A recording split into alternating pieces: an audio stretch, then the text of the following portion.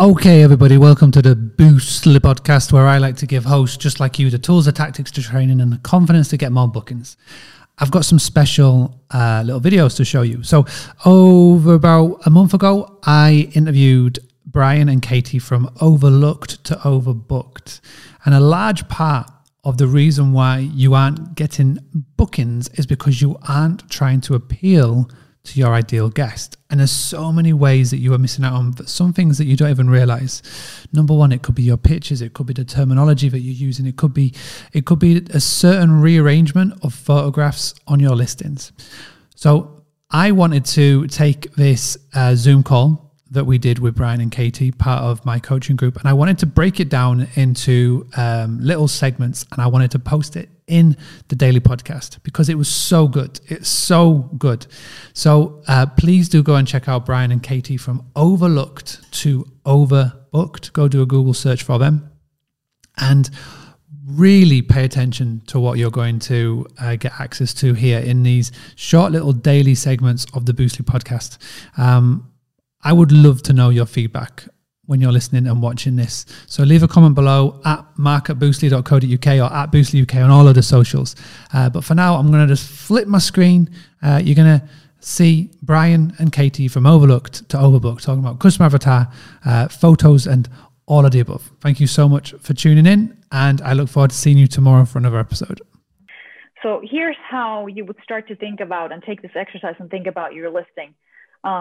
So again, host-centric versus guest-centric. Start thinking like the guest. I know hosts have a million things in your mind, and I understand. Of course you do, like insurance, and what if somebody trashes my plays and my calendars and I have double bookings. But occasionally it's good to step out of that and just try to be the guest. And you could go up and down this ladder going from the intangible stuff. So for example, in Nice, my feeling of zen, of tranquility, or if you have a place where that's kind of exciting, like, oh, I can't wait to get to somewhere, or you have an adventure to offer, or the location does, to the very tangible stuff. So the rooftop view and the balcony and the espresso and the breakfast setup. And the way these actually relate to the listings is the intangible stuff is easier to describe in the copy, right? Because it's tough to photograph tranquility. You can, but it's more difficult. So the tangible stuff is what you photograph. That becomes your photos. And then with the copy, you sort of amplify that. So you have a gorgeous view from the balcony. Say it in the captions, right? Enjoy this gorgeous view from the balcony and the feeling of zen, or something like that.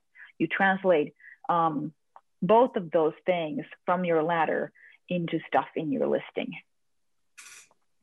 So then, Brian.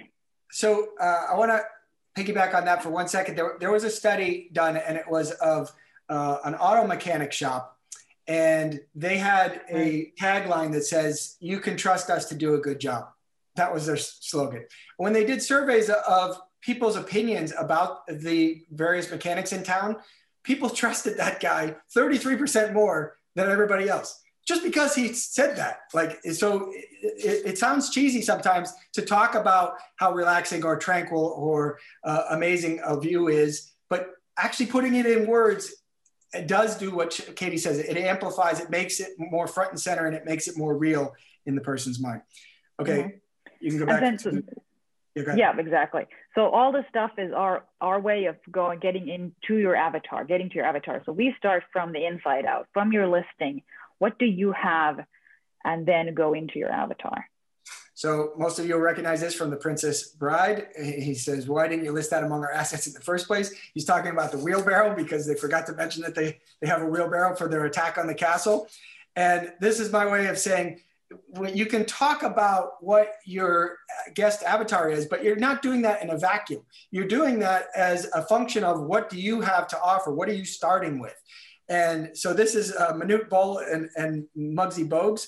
Manute Bol was 7'6". Muggsy Bogues was 5'3".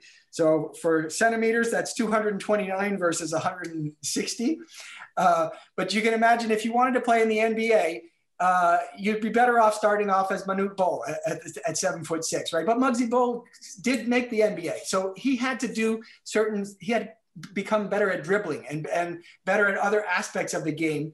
And so we're basically just recognizing the fact that everyone's rental is starting out from a different place. We're not all at the same starting gate.